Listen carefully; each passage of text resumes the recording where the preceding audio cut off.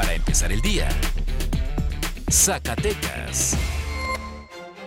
Buenos días, martes 19 de enero del 2021, momento de la información para empezar el día con Meganoticias Zacatecas. 9 personas fueron asesinadas tras hechos violentos suscitados la madrugada del lunes en las comunidades del Salto y Plateros en el municipio de Fresnillo.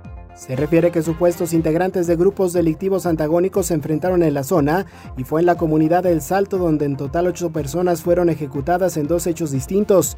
En la calle Miguel Hidalgo se localizaron 5 cuerpos de hombres, mientras que otros 3 cadáveres se ubicaron en la calle Benito Juárez. En esta misma población se prendió fuego a 3 viviendas y se logró asegurar un número importante de casquillos de diversos calibres.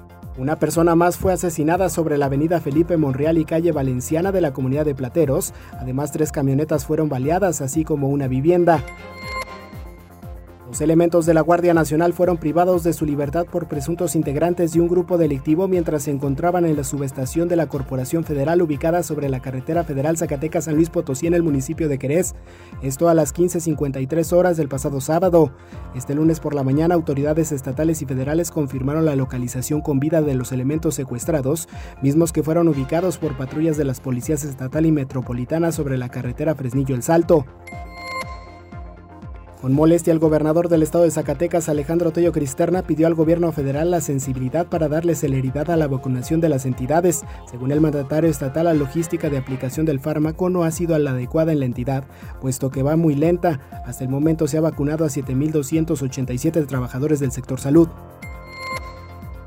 A través de redes sociales, el exsecretario general de la Universidad Autónoma de Zacatecas, Rubén Ibarra Reyes, formalizó su registro como aspirante a candidato a rector de la máxima casa de estudios.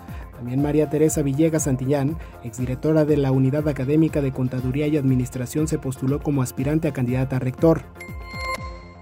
La ceremonia masiva de matrimonios en el Ayuntamiento de Guadalupe, que se celebra de forma gratuita los días 14 de febrero, no se podrá realizar en este 2021 como comúnmente se celebraba en años anteriores. Así lo dio a conocer Julio César Chávez Padilla, presidente municipal de dicha demarcación.